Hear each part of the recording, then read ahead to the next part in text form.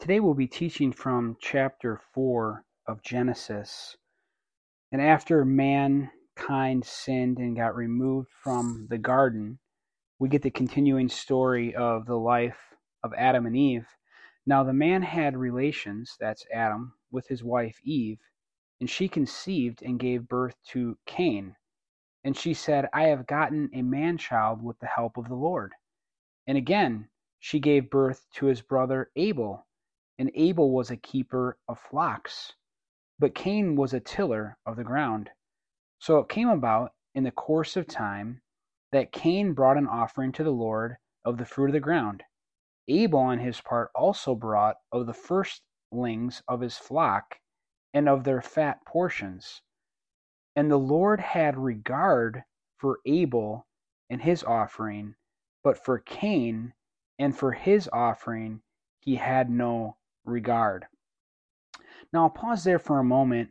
I think the first thing that's interesting to see is even though Adam and Eve were removed from the garden, and they clearly had known that would be quite a memory to get removed from God's presence and from the garden, but yet she knew the reality of God. I mean, she knew that God was real. She had experienced God. She had seen him in the garden. And I love what she says when she said, I have gotten a man-child with the Lord. The Lord, she knew the Lord was involved in her pregnancy and her birth, and she gave glory to God right away for what God had given her. I think that's a good start they had outside of the garden. But then we have the two children, Cain and Abel, and we have one's a keeper of the ground, Abel tends to the flocks, and it reveals that God favored the offering of the animal, but he didn't favor the offering from the tiller of the ground, from a grain offering, so to speak. And it's interesting to know, we don't know exactly what all was said, right? We just read 4 verses so far of time since they got removed from the garden. Perhaps God had given them inclination as to the kind of sacrifice that would be pleasing to God, and that they would then be aware of that. And Abel bringing the fat portions from an animal was something that God favored, and the offering that Cain is not something that God favored. And as you'll see in a moment, Cain feels very bad about this. He feels like maybe God is not being fair. He's being angry. And, I think it's another important thing to say is, life's not always going to be fair. Like, we're not all going to get equal treatment. I mean, that's obvious. There's people all over this great world that we live in, and God is able to be the God of all who will come to him and worship him. But we're not all going to have the same lives. We're not going to have the same careers. We're not going to have the same finances. We're not going to have the same blessings. And some are going to be more blessed than others. Some are going to be more favored than others. But regardless of that, God is still real. He's still worthy to be followed, worthy to be worshipped. So we really don't want to get into the sin of comparison. We're going to see here in a moment that Cain's upset that God didn't favor his offering. Cain could have said, oh, you know what, God? Now I see that you like offerings from the flocks and from the herds. You know what I'll do is I'll trade my grain, and I will get an offering from you for something that you desire. I could learn from what you favored and what you didn't favor, and I could do more of what you favored.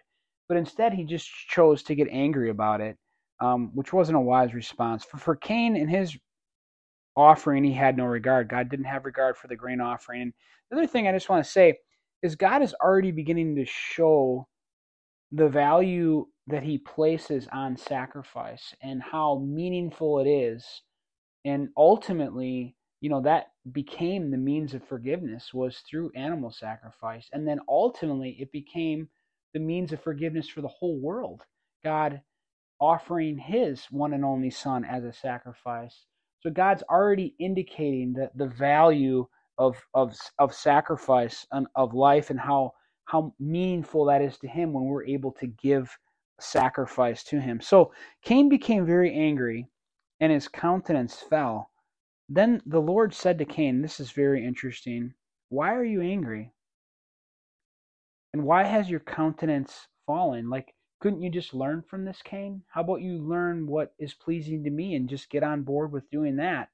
And why has your countenance fallen? Why are you being so sulky? You can get on board with what's right.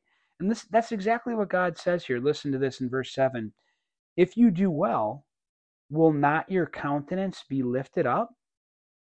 I mean, and that opportunity is there for all of us. When we honor God, when we live for God, when we do what's right before God, first of all, it just feels good in our being, in our soul, that we feel like, what, I'm doing what's right before God.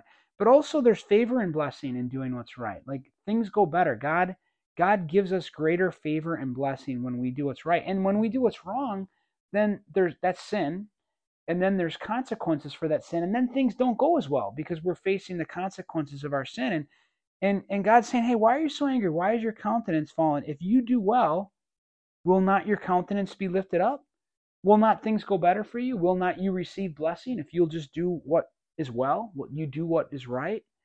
And then he says this, God says, and if you do not do well, sin is crouching at the door, and its desire is for you, but you must master it. Wow, what profound words in chapter 4 of Genesis. And if you do not do well, sin is crouching at the door. Isn't that something? It's like the devil is a roaring lion seeking someone to devour. When we don't do well, it's like we are getting right next to sin and it's crouching at the door. And we need not open the door to that sin. We need to keep the door closed. Child of God, anyone listening, if there's sin that you're living in or that you're entertaining, that you're doing, it's not going to lead to blessing. It's going to lead to harm, destruction, problems. Don't open the door to that sin. It's there. Sin is right around us. It's available to us all the time. Close the door. Leave it closed. It's crouching at the door, and its desire is for you, but you must master it.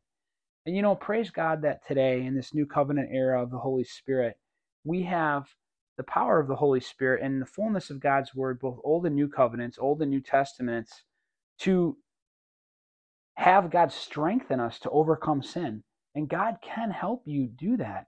The more we give into it, the weaker we become. But the more that we say no to sin and we learn, I can do that. I can say no. God's given me the strength to say no to sin. Now we get stronger in saying no to sin. So we must master it. We must, with God's help, not on our own, but with the fellowship of others, with the church, with the Holy Spirit, with the Word of God. We must learn to overcome, say no, keep the door closed to sin, and master it. So Cain told Abel his brother, and it came about when they were in the field that Cain rose up against Abel his brother and killed him. Wow. What a tragic story, really. I mean, think about this. I'm guessing these are young men. So here we have creation, Adam and Eve. We get removed from the garden due to sin. Now we're out in the world trying to create still should be seeking to be fruitful and multiply God's image and likeness. And yet sin is on the loose. Sin is being multiplied, and we have murder in the first family, one brother killing another. And the Lord said to Cain, "Where is Abel, your brother?" And he said, "I do not know. Am I my brother's keeper?" Pretty sarcastic comment, really, to God to say that. He said, "What have you done?" And God knows what he's done because he doesn't wait for a response. "The voice of your brother's blood is crying to me from the ground. Now you are cursed from the ground, which has opened its mouth to receive your brother's blood from your hand." And Cain gets cursed, and he's going to be a tiller of the ground the rest of his life. That's a consequence for, this murder. And unfortunately, the family of Adam and Eve is not off to a good start. Cain multiplies, but the goodness of God and the family of God is not going to come through the seed of Cain. And Adam and Eve don't have another child for a while. And eventually, as I move forward to verse 25, it says, Adam had relations with his wife again, and she gave birth to a son and named him Seth.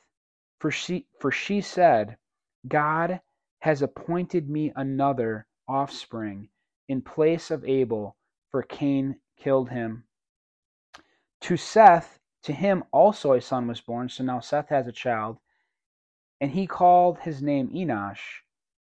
The men, listen to this, then, and really men's not there, it's inserted in this version of scripture here.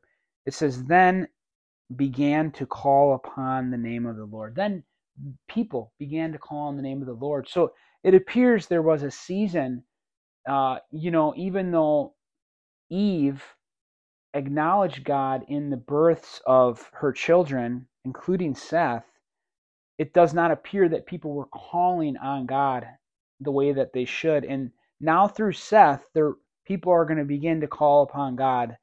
But yet, even now, even with Seth and this thankful birth that she has, men are going to continue to fall away from God, and sin is still on the loose. But Seth is the one that Jesus' family line is going to come from. And I believe in the Gospel of Luke, you'll see when they trace Jesus' family line all the way back to Adam, he comes through the line of Seth. So that's today's from chapter 4. Oh, may we have the boldness to say no to sin. May we have God's strength to say no to sin. May we learn from our mistakes. Hey, listen, I've made mistakes, and I'm sure you would agree you have too. Let's discover through God's word what he favors, and let's do more what he favors and keep the door closed to things that God does not favor. And I trust that our lives will go better now, and ultimately, because of faith in Jesus, that our lives will go better for eternity. God bless you all. Thanks for listening.